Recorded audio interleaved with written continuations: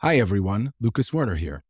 If you've been enjoying these conversations with artists, I invite you to come visit David's Werner Gallery exhibitions in person.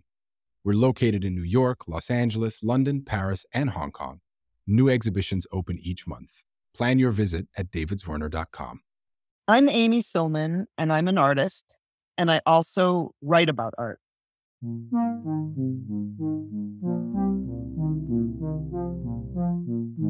From David's Werner, this is Dialogues, a podcast about artists and the way they think. You become a person who's speaking maybe both toward and against an idea, and maybe you're working out that dialectic in the process of writing, and that's where it became connected to me to my painting, because that's exactly the space that I wanted the paintings to articulate in their very being. This episode, we have a returning guest host. The curator and writer Jarrett Ernest, an old friend of the podcast, is completing his 3-part miniseries on a subject he has always been deeply interested in: serious artists who are also serious writers. If you like this episode featuring the great painter Amy Sillman, be sure to go back and listen to his conversations with Nylan Blake and Lorraine O'Grady if you haven't already. I'm Jarrett Ernest, your guest host for this episode. The painter Amy Sillman has written a number of essays that have become art school classics. Her arguments about color, for instance, are regularly cited in studio visits in classrooms around the country. A few years ago, we sat next to each other at a mutual friend's wedding and promptly got into a heated disagreement about our favorite preferred color theorists. I'm staunchly for Johannes Itten, while she is devoted to Joseph Albers. We recorded this conversation earlier this year about her collected essays, Faux Pas, which was published in late 2020.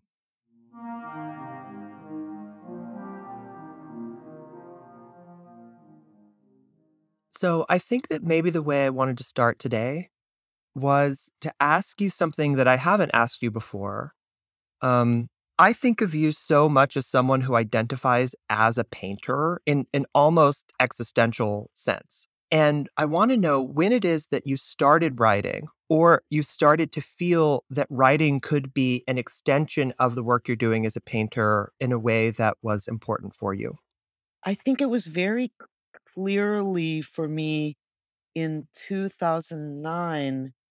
I went to live in Berlin for a residency, and I was trying to organize a show during that time, and I understood something I hadn't understood before about how the work that I was doing was connected to my sense of humor and to the kinds of drawings that I would make, or even little scraps of things that I would write that weren't painting. And so I really it was the advantage of travel and being taken out of your normal circumstance and kind of understanding that your audience won't necessarily come into the gallery with a existing understanding of your work.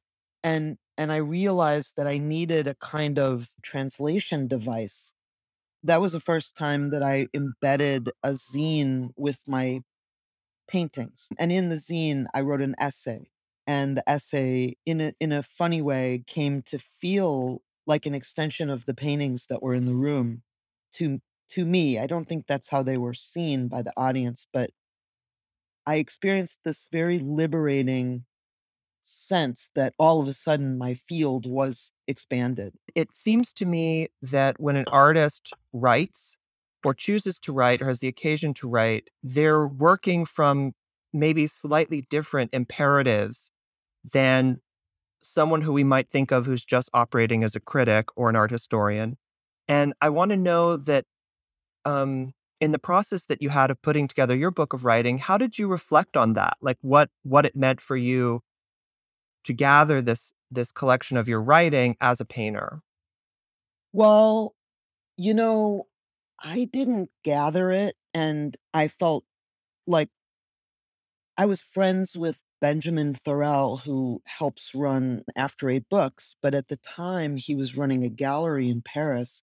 Benjamin, proposed this to me when he had this newer bookshop, and they were publishing books, and I was very honored and excited, and then we worked on it for a really long time, and it became my pandemic activity. To sort of go to your question, I think it was a series of invitations only. I was invited by a painter to, write something about my relationship to abstraction. That was Jackie Sacoccio, and that was for Bomb. I was invited by At one point, I was invited by Stephen Westfall, a painter who also writes, to write something about his work. I think because he just thought I could do it. I think if you literally do it once or twice, people think, "Oh, she could do that." You know what I mean? So if you do one, you get a reputation for having done it, and then you might get other invitations.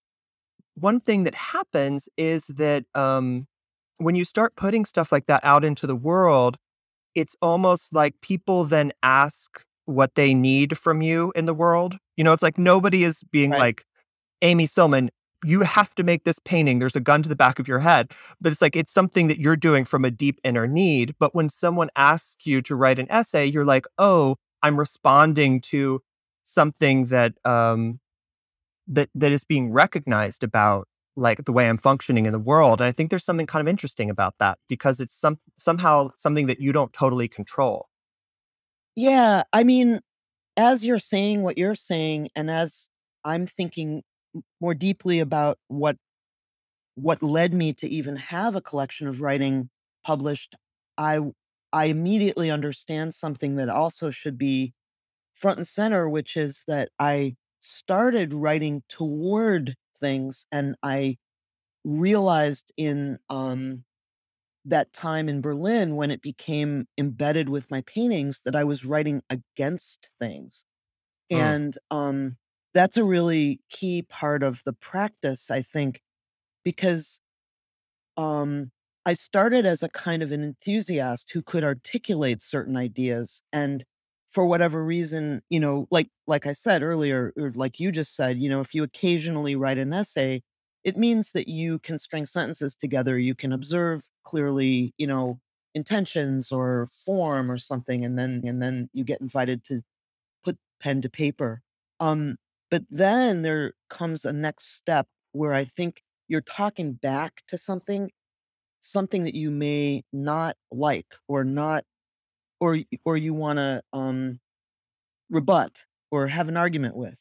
And that's maybe like phase 2, where you stop being an occasional fan or an occasional, articulating, um, articulator, and you become a person who's speaking maybe to both toward and against an idea. And maybe you're working out that dialectic in the process of writing, and that's where it became connected to me, to my painting, because that's exactly the space that I felt that I wanted the paintings to articulate in their very being. One of the reasons I was so excited to see this book coming out and also excited to have this conversation is that your essays are really important within art schools. Like they're really useful to teach. I hear them referenced by like students and like young painters in their studios all the time, perennially, all over the country. And I think that that maybe has something to do with the fact that I think of you as someone who's a very serious teacher, I'm a school marm. a school marm. You're really committed teacher, like you really care about pedagogy. And the voice in the essays, in a way, is the voice of a very gifted teacher. Well, as a school marm, I understand that it's important to recognize, I guess, beginner's mind. I've heard about that from Zen Buddhist texts. You're remembering that when you started, you were completely confused and you didn't even know the names of the people, and you were absolutely baffled by what was supposed to be so good about what we were all looking at. And somebody had to either convince you or explain it, or you had to fall into that information or that knowledge somehow. Like, remember when I don't know if you remember this for yourself, but I remember going to museums when I first moved to New York when I was 19. and literally looking at people sitting on benches at museums and literally saying, "What are they thinking? I have no idea what they're doing." They're looking at something, but I don't know what they're doing. And what's the object doing? Part of teaching is just being really clear and dismantling some of the mystique and just saying, "Look, here's let's just look at something that's actually very confusing and not be afraid to unpack it and try to demystify it and explain really, really clearly in basic language what's at stake."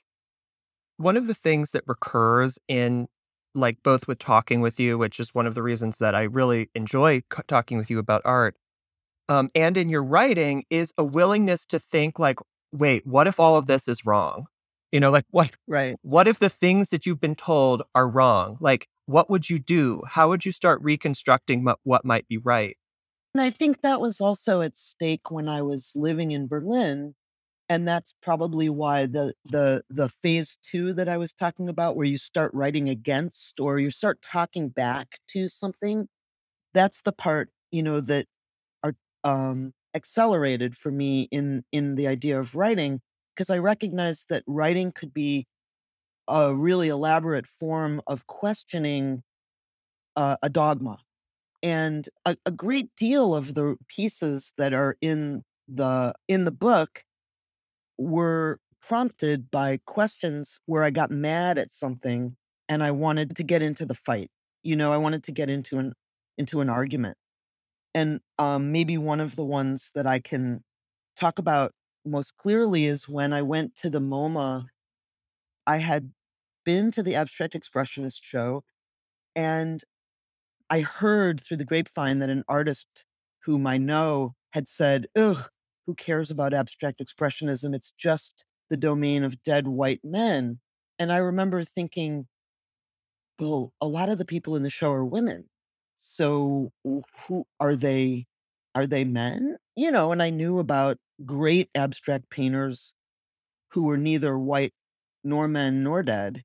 And, so in a way, um, my question, it wasn't an unusual question. It was something that's been taken up in exhibition history and literature and stuff. But I was kind of asking because I felt like the question was boiling down to very, very simplistic terms.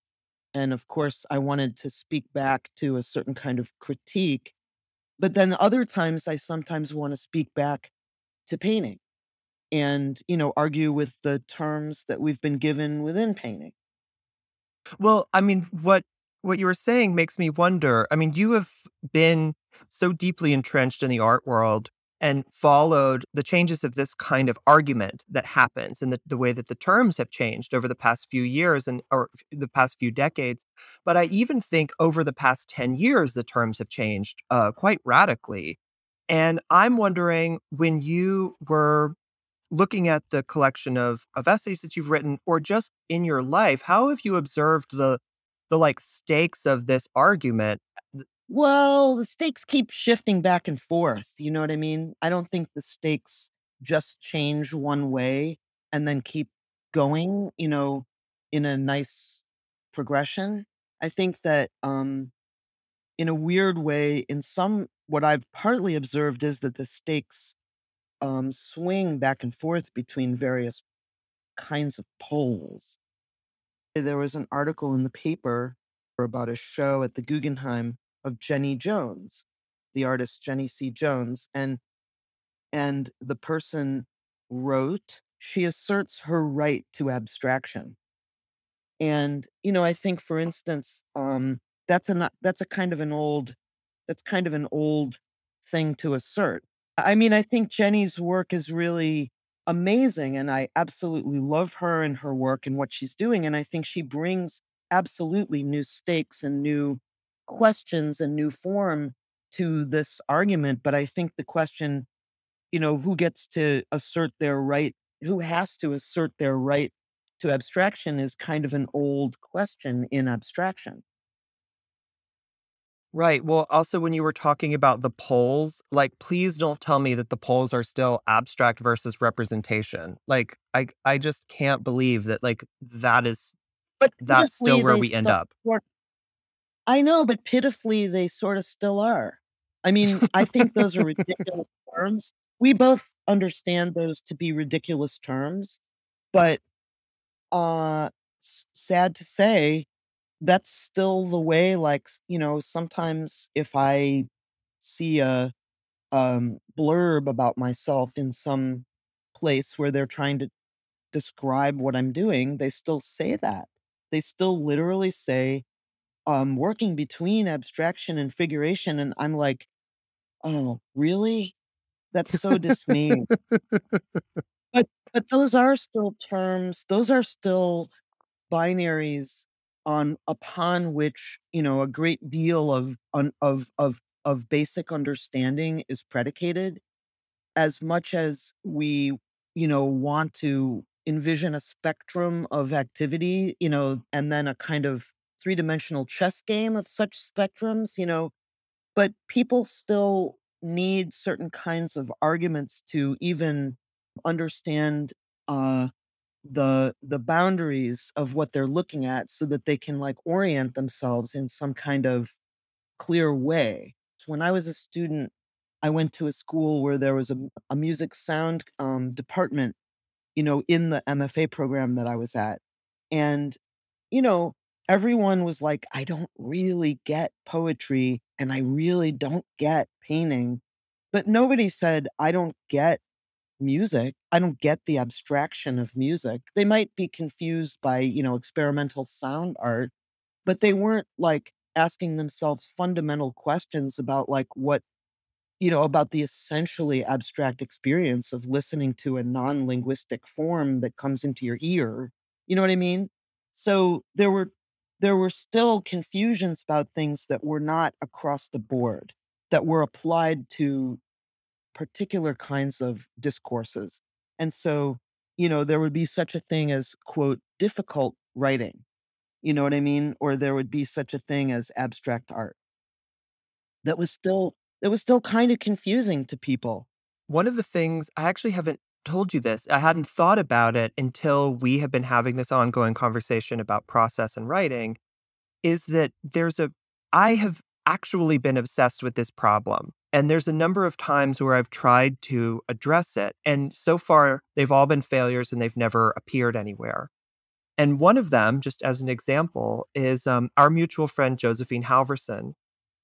When she was in Rome, the way that she paints at that time, at least, was durational. Like it had a very clear beginning and end, and it had to all be executed within a certain amount of time. And I was like, "Oh, Josephine, I'm going to stay up all night with you and watch you paint and make notes on everything that you do. And then the result will be like this time-stamped portrait of this painting as it comes into being." But there are things that I did that. And there are things that are still interesting to me about that as an idea for a piece of writing, but it totally didn't get anything close to what you're talking about, which is like the inner imperatives of the painting as it's like finding its own way into existence. That was not what I documented. And I'm gearing up to do another weirdly, that was years ago. I'm gearing up to try another version of this again with a sculptor. Like I was like, I want to watch you make this sculpture from like the beginning to the end and just see if I can write about its coming into being. But I've found that the only resources for this kind of writing is like modernist fiction. I don't know. It seems to be more that it's like experimental writing than criticism. Exactly. I mean, I think about Leslie Scalapino, who was a poetry teacher at Bard when I was there, who's a great poet. She's no longer with us, but I remember her readings, which were, these hypnagogic, recitations that continually opened the present moment. Kind of like how if you read Gertrude Stein out loud or you read Walt Whitman out loud. For me, if I read Whitman or Stein out loud, I feel more that sense in both of them, even though they're both so different in the way they construct their work. but I feel this, kind of euphoria and surprise and strangeness, of this, as Gertrude Stein said, continuous present, and it opens up. The studio is a very private place, and so is the brain, and so when you're sitting and writing, I think you're kind of in a similar space that I am interested in the studio, where well, I don't know how you write. I'd be interested in how it works, but at least if I try to write an essay, I'm not writing down sentences necessarily to begin with. I'm writing down fragments, associations, notes, even sometimes just lists of words, just some way to get going. The way writing comes out of my head, at least, it's never, it's who writes, nobody writes regular readable prose that comes out in that order. That's what you do when you edit, right? Or is it right? I don't know. I don't know how you write. But I write, kind of fragment style. And that fragment style is completely consistent with how I make art and also how I edit texts. This kind of materialistic process of adding and subtracting is how I develop some kind of writing, and it's why I think I can't write while I'm painting. Because whenever I'm asked to write something, if I'm in the middle of creating a bunch of studio, if I'm working on a show right then, I can't do it. And I have to say no, because I can't do that linguistically while I'm doing it with paper and no objects. I don't know why. I can't do both. I have a like kind of a historical question, but that's sort of about the historical present because I think that the essay that we were discussing earlier, the Abex and Disco Ball essay from 2010, that felt to me like it was still in some ways a response to like the long echoes of the death of painting, anti-painting discourse. Mhm, And I happened to recently reread Benjamin Bucklow's famous essay, Figures of Authority, Ciphers of Regression, in which he says, like completely unproblematically, that any artist who is returning to figuration or pictorial form, away retreating from abstraction, are either like victims of a false consciousness or just straight out proto fascists. mhm. And, first of all, reading that from our present art world, that sounds like it was written in like a science fiction dystopia. And also, there was never any reckoning around that.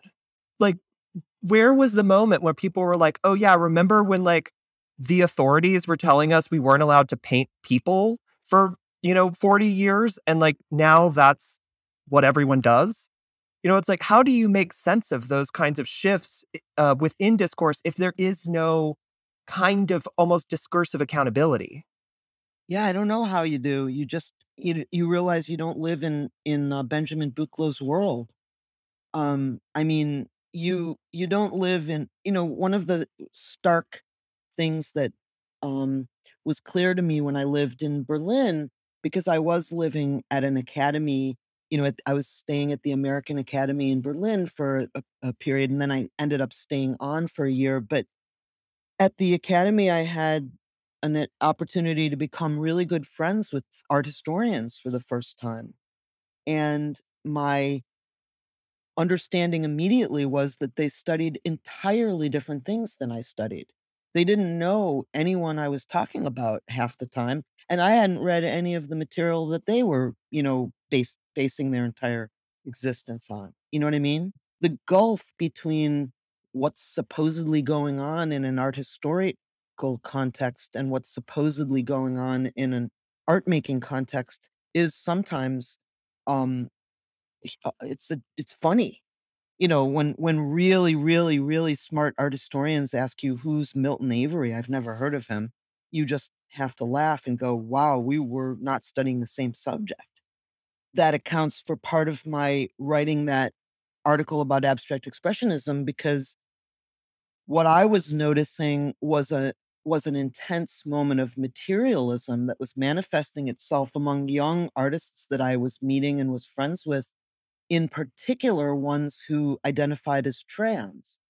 And they seemed to not have a problem with, um, a certain kind of gestural painting, which was deeply,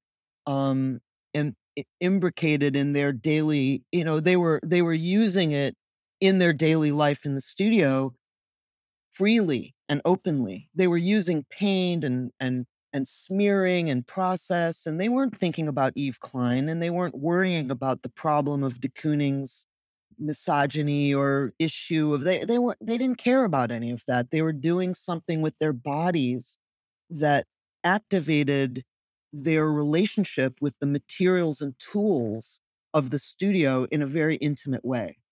And the intimacy was at stake, and was the immediacy and the not knowing, the suspension of interpretive frameworks. They were not interested in, they weren't reading about it first, they were just jumping in. And I was really interested in that kind of hands-on action, and of course, I was also very moved by and looking at the way, various artists that I knew cut and dragged and shoved and, combed through paintings, in their studio. Well, some listening to your narrating that process made me think that maybe we could draw a distinction in terms of kinds of art writing or kinds of art writing that might be valuable in the present or in the future.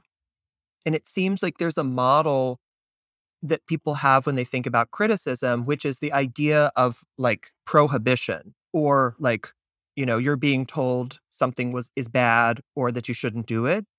And I think the inverse of what you're describing, and I think the kind of criticism that you have really been doing, is one that's one of permission. That's like Yes. how do we create a capacity to make rather than police what people are making? It's hard though because, like, let's say one of the voices that has been really useful and interesting to me in thinking about abstraction is the echo of a writer like Fred Moten talking about the right to remain unexplainable, you know? And and I think that comes from, or I think that whole idea of the right to remain obscure is a glissant, concept, right? Mhm. And so, I mean, if you do retain that right to not necessarily be, explainable and explained, then you will maybe make work that's very, very difficult to write about. The task will not be to unpack and open up and explain and, make it all fit into bite-sized purchasable containers, right? And so what would be the task of a writing that accompanies a work that seeks to retain a certain kind of opacity? Would that be poetics? I guess so. And yet it's also still very hard to explain radical poetry to people as it is hard to explain abstraction in a way still. You know what I mean?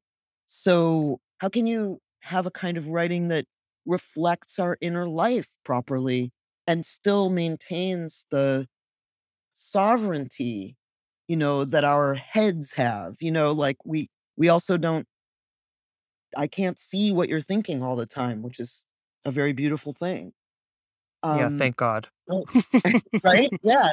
So, I mean, I'm interested in what this kind of writing format can be or will be, that will be an accompanist for the kind of art that we would wanna have, which isn't just illustrative or isn't just, understandable. Um And I don't know how to do that without that's probably, like, why I would describe myself as a sort of formalist. Although the IST part is problematic, I think I'm just kind of formal.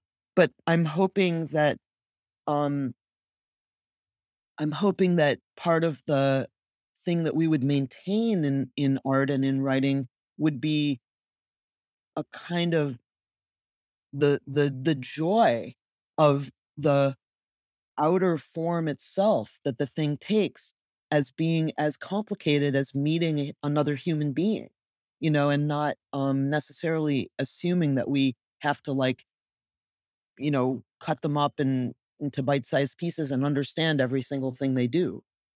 Amy, is there anything that when you were thinking about having this conversation, is there anything that you want to talk about? You've brought it up before with me, like that some of the way that I address art when I'm writing is anthropomorphic. Hmm. And I'm kind of curious about the discourse in art history about anthropomorphism, and it's something that I know is a big thing. It's a big subject in German art historians writing, but I don't really understand the argument or what's at stake in that argument. And I'm also really interested in the idea of the possible prohibition against the anthropomorphic ness in art, which doesn't seem to necessarily be part of the conversation like you were talking about figuration. Well, that is interesting because okay, so to kind of preface, I'm really interested in moves that you make, Amy, in your writing, where you especially will assume the form of a letter. Like in one case, like a letter to Maria Lasnig, and another, a breakup letter addressed to, is it addressed to abstraction itself?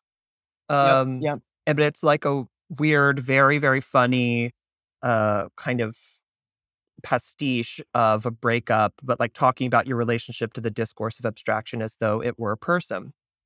And I remember when Isabel Groff's book came out, The Love of Painting, which is such a cynical title for what the book is about. And she does this kind of interesting mapping of like artists who figure the painting anthropomorphically. And so many painters that I know read that and were like, wow, yeah, that's exactly what I do. But like the point of what she was saying was that that was bad, like, I know. It's and true. I'm obviously very interested in painting and all kinds of painting, and I don't really make distinctions based on them being paintings of people or paintings of a shape. But there's something that's very alarming in the way that a lot of figurative paintings are being discussed now. Is it as though they are people? Mhm. Transparently, and the approval or disapproval of of the aspects of the painting as an object, precisely as an object, are rendered irrelevant by the nature of our approval or disapproval of the subject as if it were a person. It's as though there's a complete transparency between the person who made the thing and the thing. Or an equivalency. Yes. Yeah. Yeah, What? well, I think that's what Isabel is arguing against. I mean, I've read her book pretty carefully, and I think that is perhaps what she's dealing with is the reception of an object, the way it goes into the world, which does kind of dovetail with my response to her book, which was that I thought that she was describing something that didn't resemble my experience of a studio practice. Mhm. You know, because a studio practice, which is not unlike a writing practice in my feeling, and maybe also in yours, is it is alive. The material is calling for certain adjustments or, addresses, and so you're in a relationship with it as it's becoming form. And that strange inchoate process is what I'm interested in the most, and it's what I'm interested in writing toward. Amy, I have to say, I felt like this conversation was so useful. I'm really glad that we had it because I feel like there was a stretch in there where it almost was like we were like doing a rough draft for a manifesto of like new art criticism. Wouldn't that be great? Let's work on it. Yeah, Or, let's work oh, that means that I go to your, writing studio for 24 hours, and everything you do, I take note. you know what? It's an open invitation. That So could be very confusing. so Um, I want to say thank you for this conversation, Amy. I'm looking forward to talking to you again soon. Yeah, thank you so much for talking to me. Dialogues is produced by David Zwerner. You can find out more about the artists on this series by going to davidzwerner.com/dialogues. And if you liked what you heard, please rate and review us on Apple Podcasts or wherever you listen. It really does help other people discover the show. I'm Lucas Werner. Thanks so much for listening, and I hope you join us again next time.